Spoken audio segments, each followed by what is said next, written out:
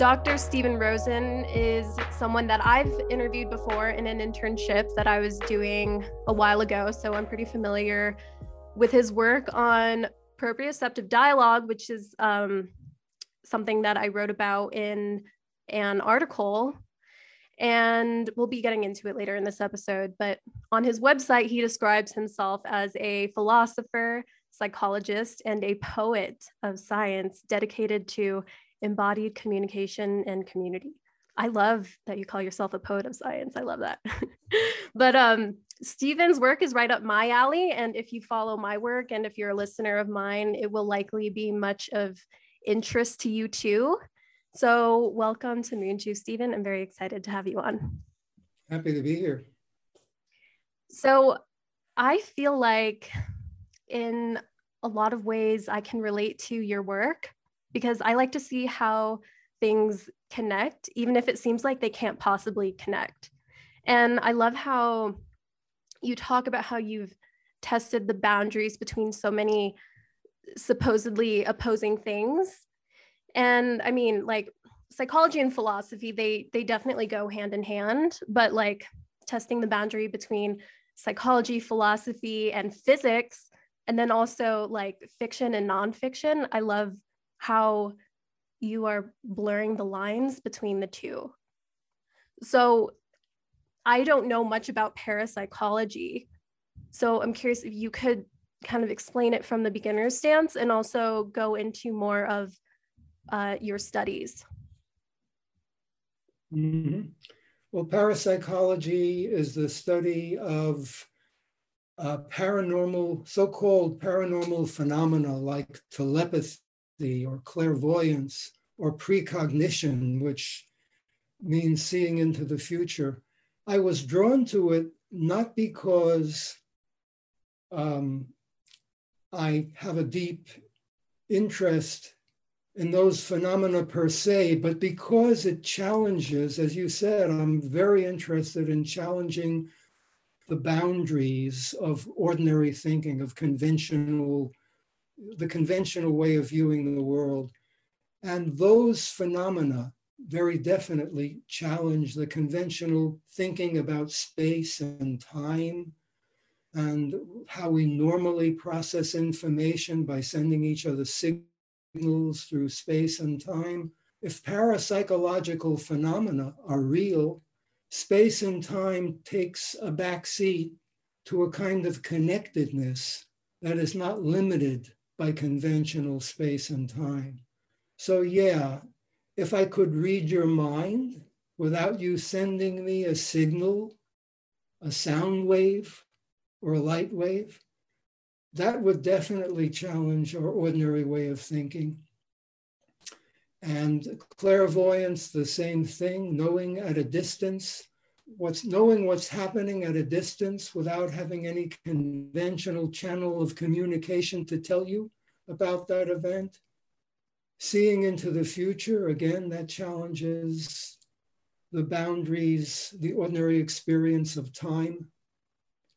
And by the same token, a field like modern physics challenges those boundaries as well, because when you get down to it, in modern physics and quantum mechanics, for example, which studies the world of the very small, space and time as we know it do not exist. If you go far enough down into the microcosm, into the microscopic world, space and time break up.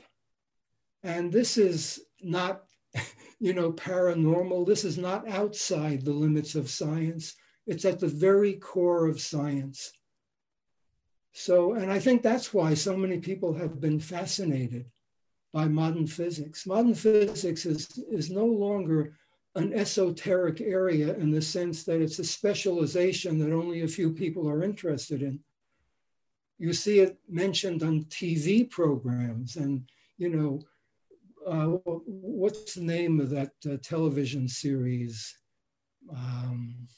Just trying to recall the name. A very popular TV series was thematized along the lines of modern physics.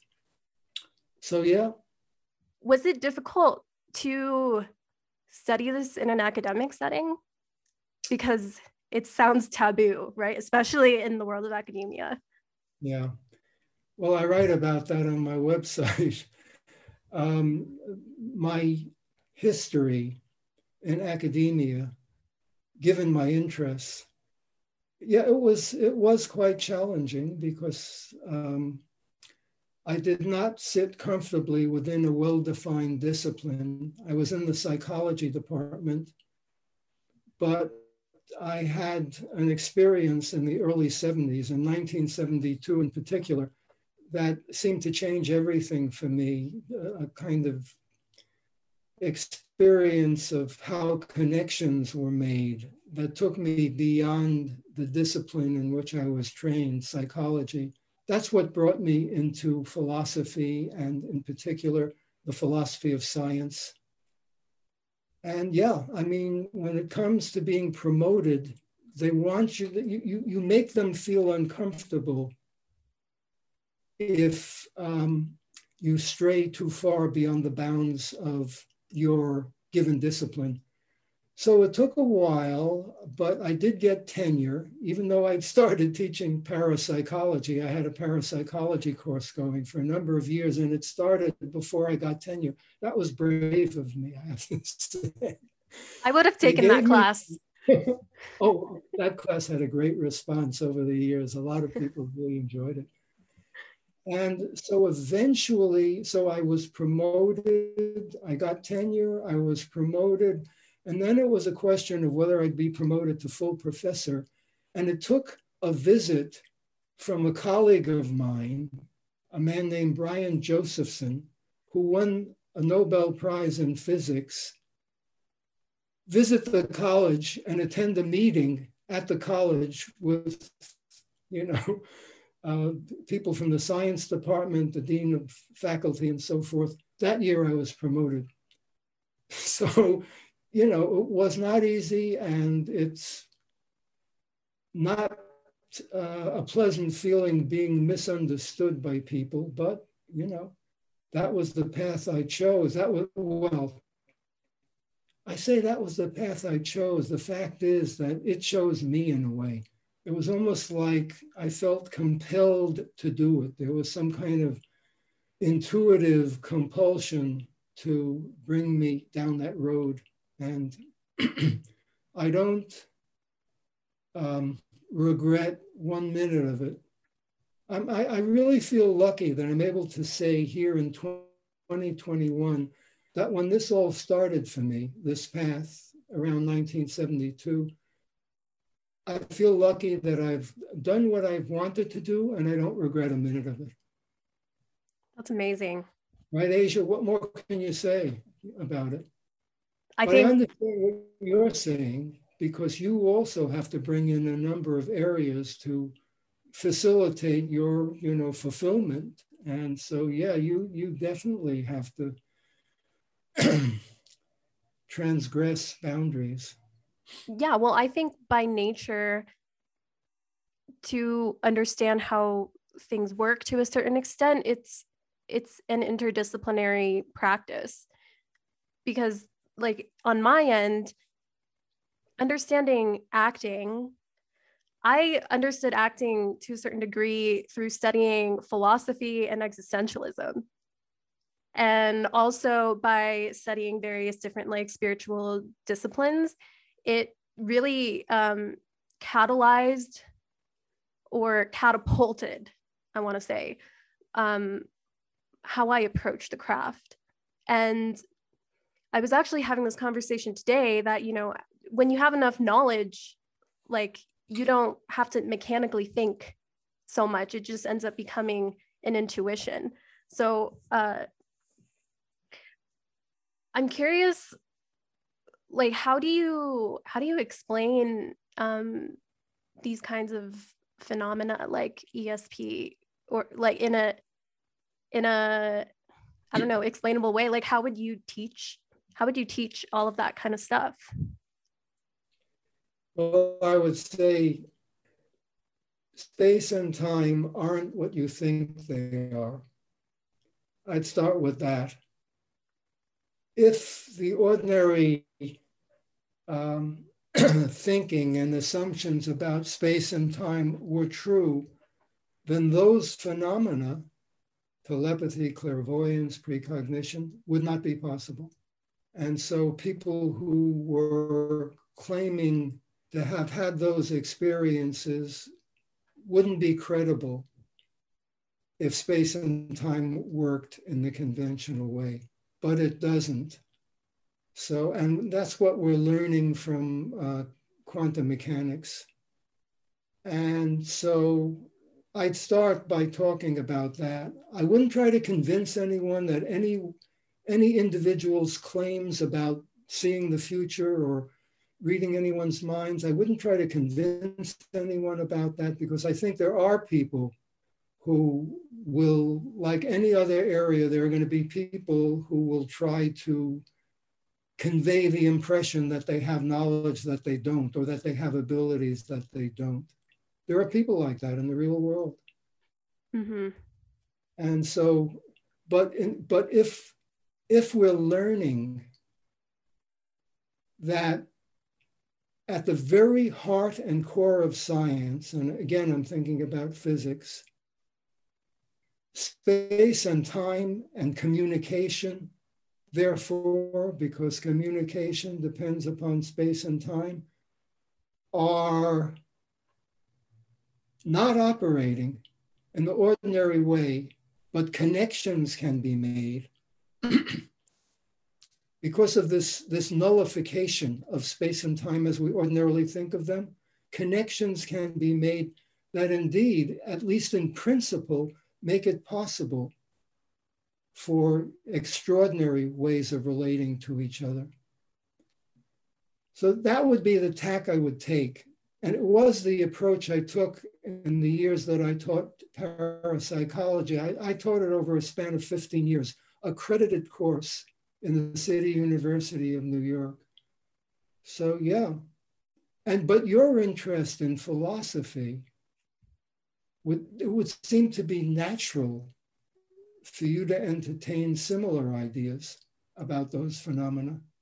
And I think you mentioned existentialism. That's another area, because existentialism brings out some paradoxical truths about lived human experience. So I think what you're saying, I could see where we would think of each other as, sort of on the same wavelength about those kinds of things. Yeah, well, existentialism, I think so for me, like, at least with my journey in philosophy, I was very drawn to like Eastern philosophy, which gets categorized as religion. But I think the more that I got comfortable with like the human condition, like the not so pretty human condition, the more I got interested in existentialism, because a lot of it is just so depressing. I think that my favorite philosophy is Taoism, because it applies so much to art and actually literally everything, depending on which philosopher that you study, because that discipline or that philosophy goes really deep, and there's a lot of historical layers to it. But I also think that Taoism applies to what you were studying as well, or parapsychology as well. It's just, ultimately, I feel like a lot of these disciplines are saying the same, or they're talking kind of about the same thing, but just in different ways, or taking different approaches to it. Would you say so? Yes, your instinct there makes a lot of sense to me. I did a paper a couple of years ago called Quantum Gravity and Taoist Philosophy. It ties current research in physics to Taoism. And what I bring out in the paper is that existential phenomenology, existentialism, phenomenological philosophy, people like Heidegger, Merleau-Ponty, that approach to philosophy is rooted in Taoism. So we have, what do we have there? We have existentialism, existential phenomenology, we have physics, and we have Taoism, and they're all sort of woven together. So yeah, I definitely see the connection with Taoism. What did you discover while testing the boundaries between fiction and nonfiction? Well, for me, remember I said things changed for me around 1972. I can be specific about it. Okay.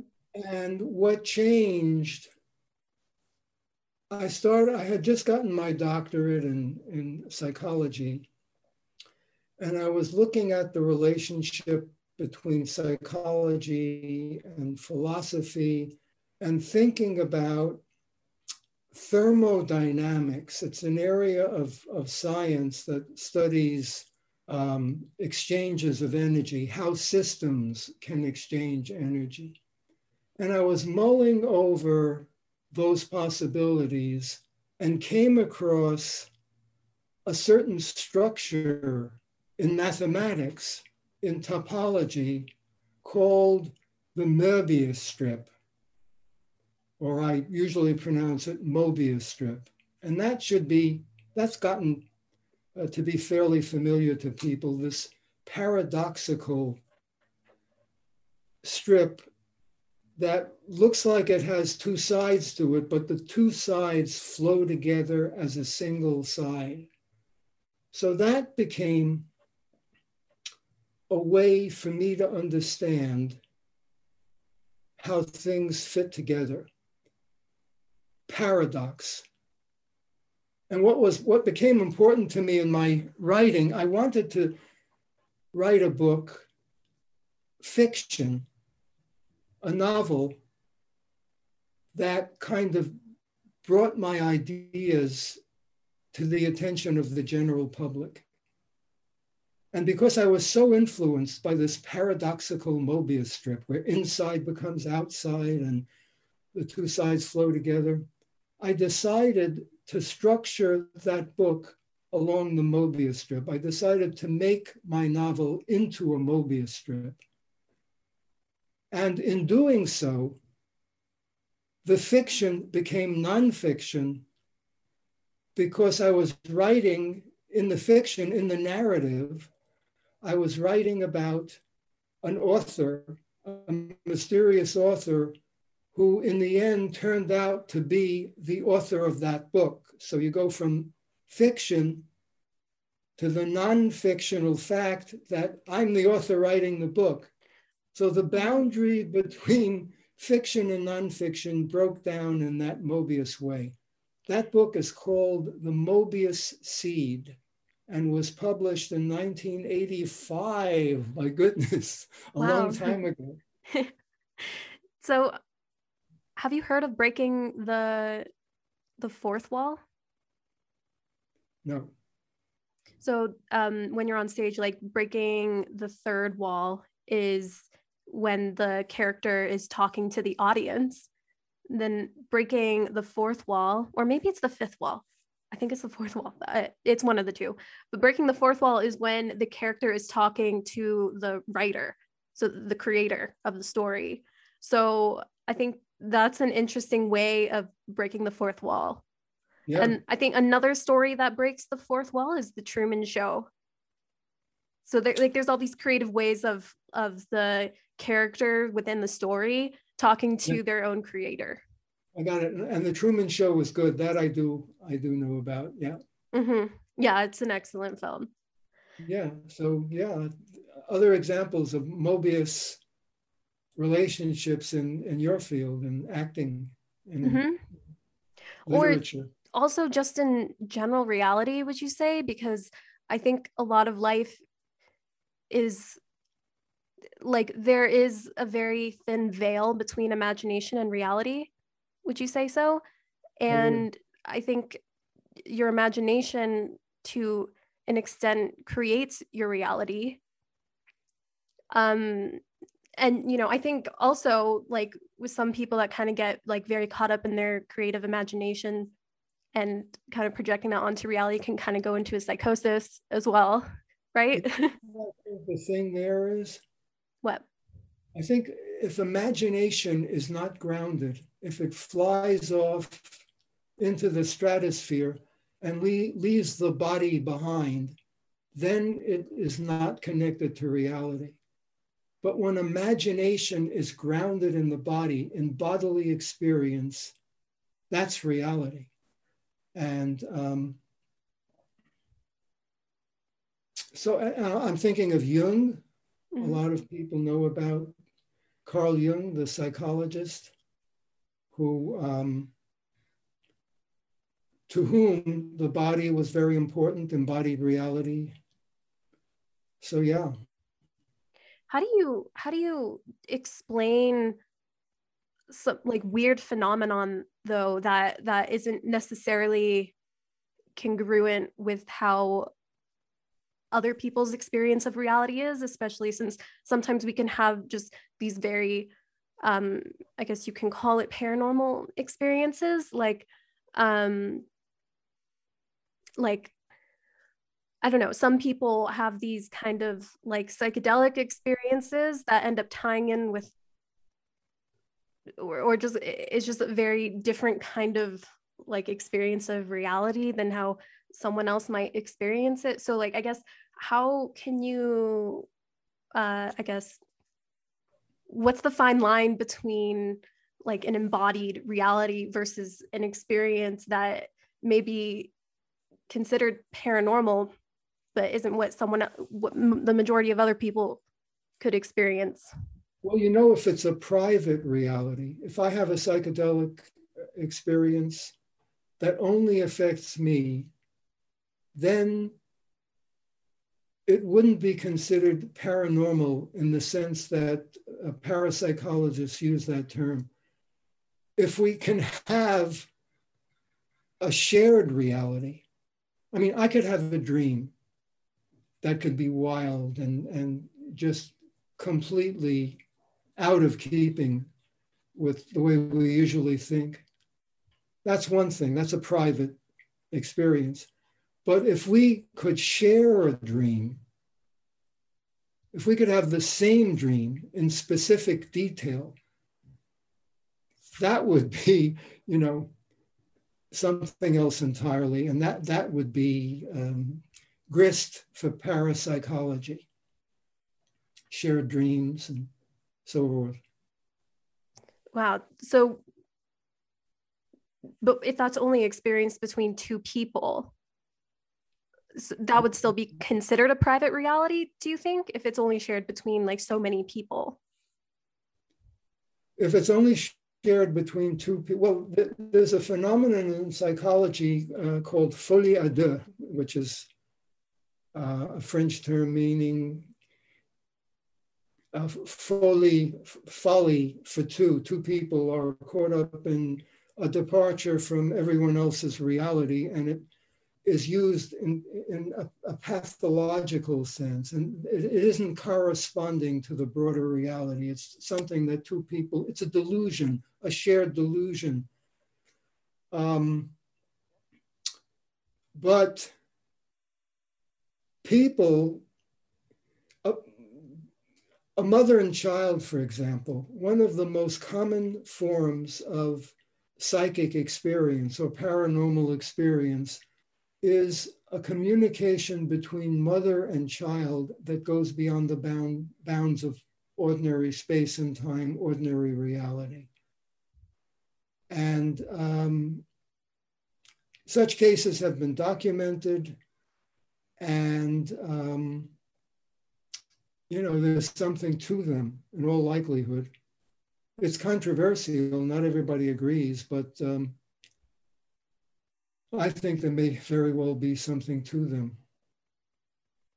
Do you think this stuff is controversial until there can be hard science approved or documented by some sort of hard science? Well, for a number of years, I was in an organization called the Parapsychological Association, a scientifically oriented parapsychology group conducting research, conducting studies of these phenomena. In some cases, careful research has been done that seems to support claims of paranormal experience. So there is some evidence for that in the literature, some scientific evidence.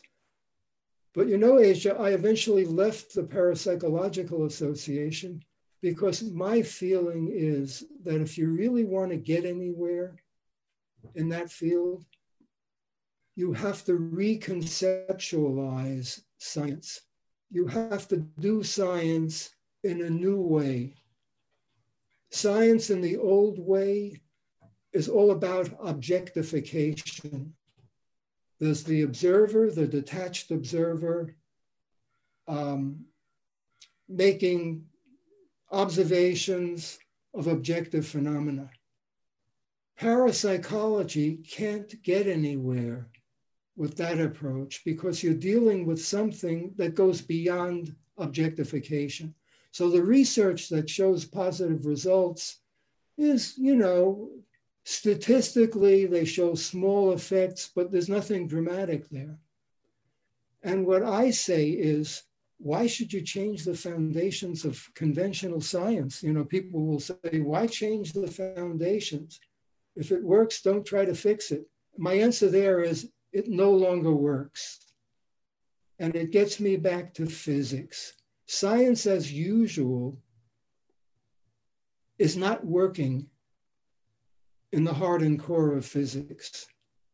I spoke about, I've done a number of articles, and I've got a couple of books where I deal with what I mentioned earlier, quantum gravity, which is the study in physics of how the laws of gravitation and the laws of quantum mechanics could be brought together in a single understanding of the universe. In fact, when you did the earlier interview with me, I'm sort of remembering back, I think I got into that in that interview that we did a few years ago. Mm. So when it comes to unifying nature by unifying gravity and the other forces of nature, like electromagnetism and the strong and weak nuclear forces. Science, I've argued and I've written, science, the old approach, the old objectifying approach to science does not work in that area. So really what I'm talking about is the need for a new kind of science, one based on a whole different philosophical foundation. What foundation? Existential phenomenology. Wow. Rooted in Taoism. Wow, I love that. So, okay, if space and time isn't what we think it is, do we have free will in that regard? That's a big issue. Free will is something that I've never even warmed to the issue of free will, and I'll tell you why. Because most people think about free will in terms of, am I free to, you know, or am I just controlled by deterministic forces? But the I, am I free, usually refers to an ego. A separate ego. And this separate ego that aspires to be free can't relate to phenomena that goes beyond the separate ego.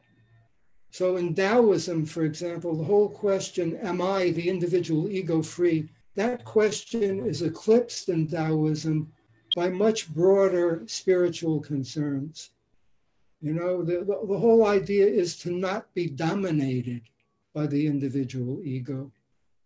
You know, I'm dominated by my individual ego, but I'm looking at it and I'm looking for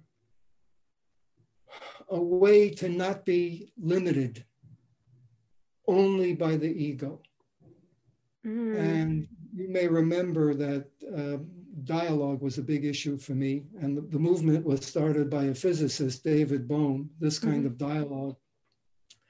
And in the dialogue groups I'm involved in, one of the things that is being done is we're looking at how we're driven by our egos. We're observing that. Not that we can erase the ego or should even want to erase the ego, but the idea is not to be blindly dominated by it, to become aware of it, to gain a little distance from it by being aware that it's operating.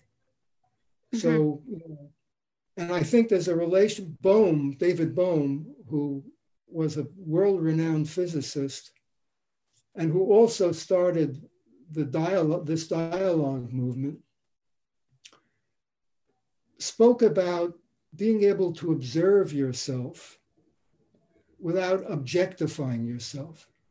So what do you have? You have in physics the fact that objectification is no longer possible in the field of quantum gravity. And you have dialogue where objectification is called into question.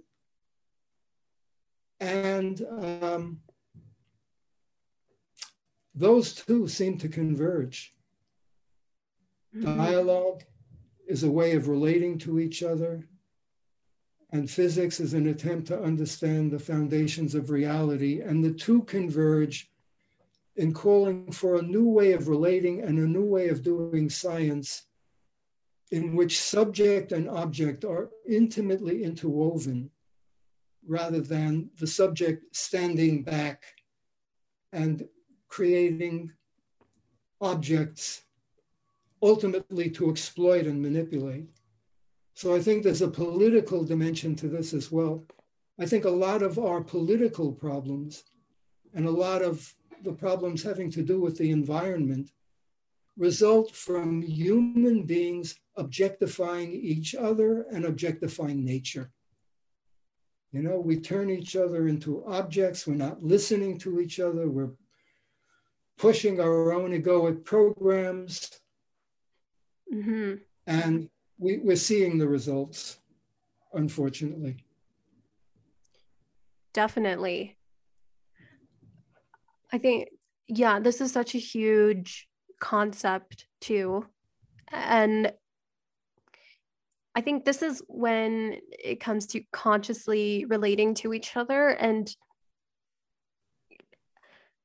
I guess, how can we start teaching this sort of dialogue? And how do we also teach people the nuances of ego? Because I don't think that there is anything wrong with having an ego. I think it's just how you relate to your own ego and having a healthy relationship with it, and also being aware of when certain things are coming up. I think it's becoming comfortable with what's not necessarily good about you, but then recognizing when that's coming up and also recognizing when you're projecting that into the outside. So like in a political dynamic, I mean, just looking at like the last debate, what was it, the 2020 debate?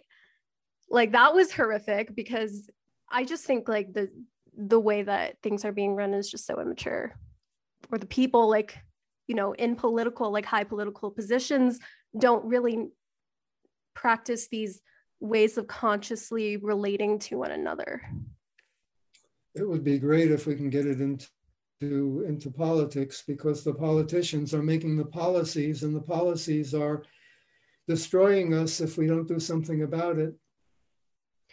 I do, however, think that we are entering a world that is closer to this, though, because, for example, there's an app called, oh no, I'm forgetting the name of it. It's called Clubhouse. It's called Clubhouse. And the political conversations that go on in there are actually very progressive. You know, now and again, you'll get people like talking over each other, and politics is it can get emotional by nature. So sometimes that's kind of what you expect.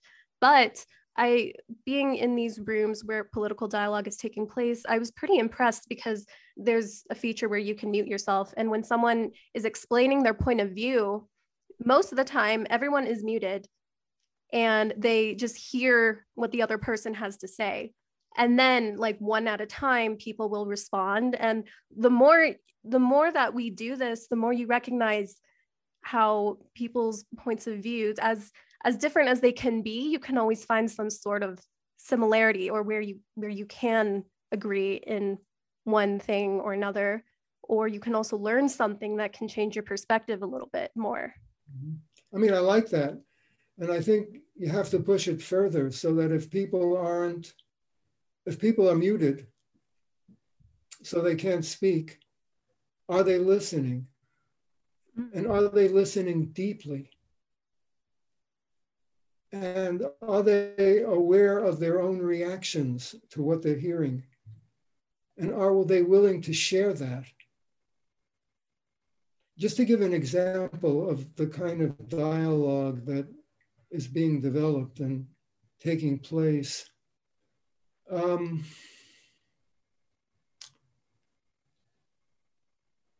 Right now, what are my motives this moment that we're having this conversation? Am I trying to impress you?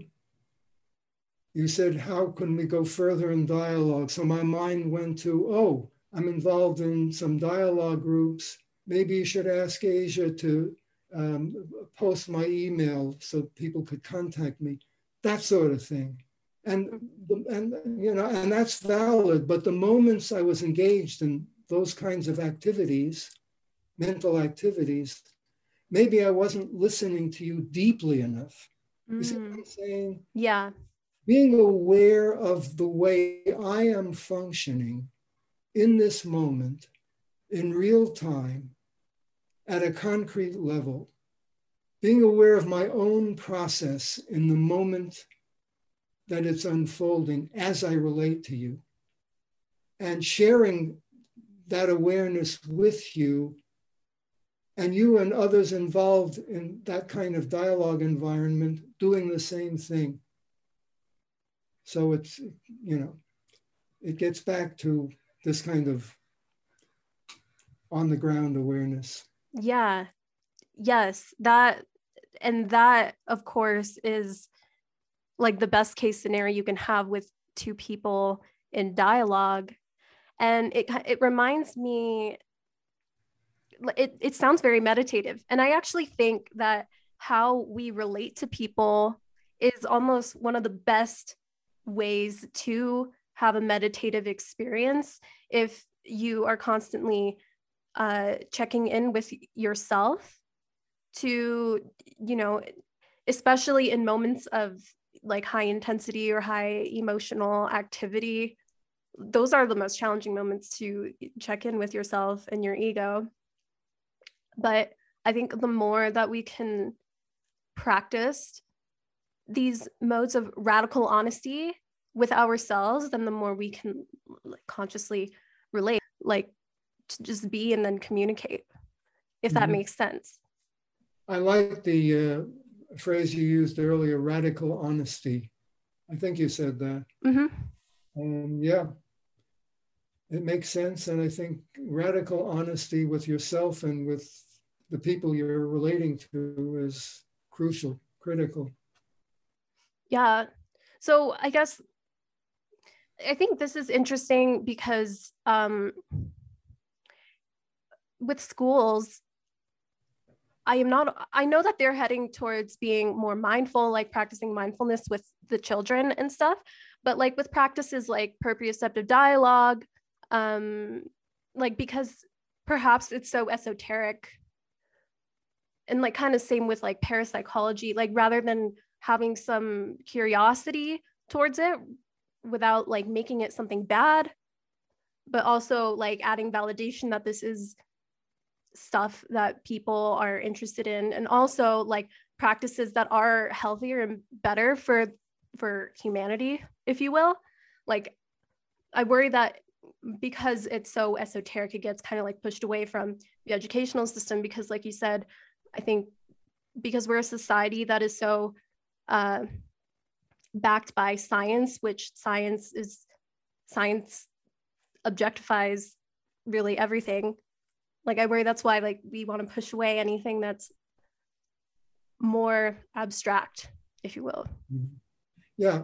And, but science is also good, it isn't a question of eliminating conventional science entirely. Conventional science definitely has a use in certain areas, but it has limitations as well. And for certain very important enterprises, we need more than what conventional science has to offer. So maybe it's a question of avoiding a one-sided domination, avoiding conventional science dominating so that you can't solve fundamental problems in science's own field. And even when you look at the pandemic and the climate crisis, conventional science has been vital in, developing the vaccine and so forth. But at the same time, that objectifying attitude is what gave rise to the virus to begin with, and what is destroying the environment. I treat nature as an object. I feel detached from nature. The next thing I know, I'm abusing nature. I'm ignoring nature. And even with the pandemic, the virus is said to have originated from people looking to exploit rare animals and putting rare animals together for the purposes of, making them into commodities to be exploited. And then you have a virus breaking out under those conditions. So this strange balance, this strange, double-edged sword between science and the benefits of science and the need for a deeper kind of science that unifies subject and object, that integrates them rather than having detached subjects objectifying things, exploiting and using and commodifying everything. So it's tough. It's a tough. But it also makes sense when you're having nuanced conversations like this. And I don't think people put enough power in the nuance of everything, because when you talk about subjects that aren't necessarily hard science, aren't necessarily, pure humanities, they just kind of put it into like a black or white box, when really there's an interconnectedness between everything, and everything is valid and everything can be applied. So I think that's great. Yeah, I mean, people want pure categories and well-labeled boxes, and life can't survive in that kind of world, as we're seeing. And the main box that is threatening us is subject versus object. Can't keep splitting them. There's a flow, and we have to recognize that flow. And I'm thinking of Taoism, which exemplifies the flow between subject and object. Most definitely. Wow, I learned so much in this conversation, and it was really awesome. Do you have anywhere anyone can find you? Well, my email address is available. The best place to find me is at my website. My email address is on the website. EmbodyingCyberspace.com is the name of the website. EmbodyingCyberspace.com. Great. And you can reach me through that way. Awesome. Well, thank you so much, Stephen. I really enjoyed this conversation, and it's a pleasure, as always. I enjoyed it immensely. Good to see you again. Good You luck too. with everything you're doing with crossing those boundaries. Thank you so much.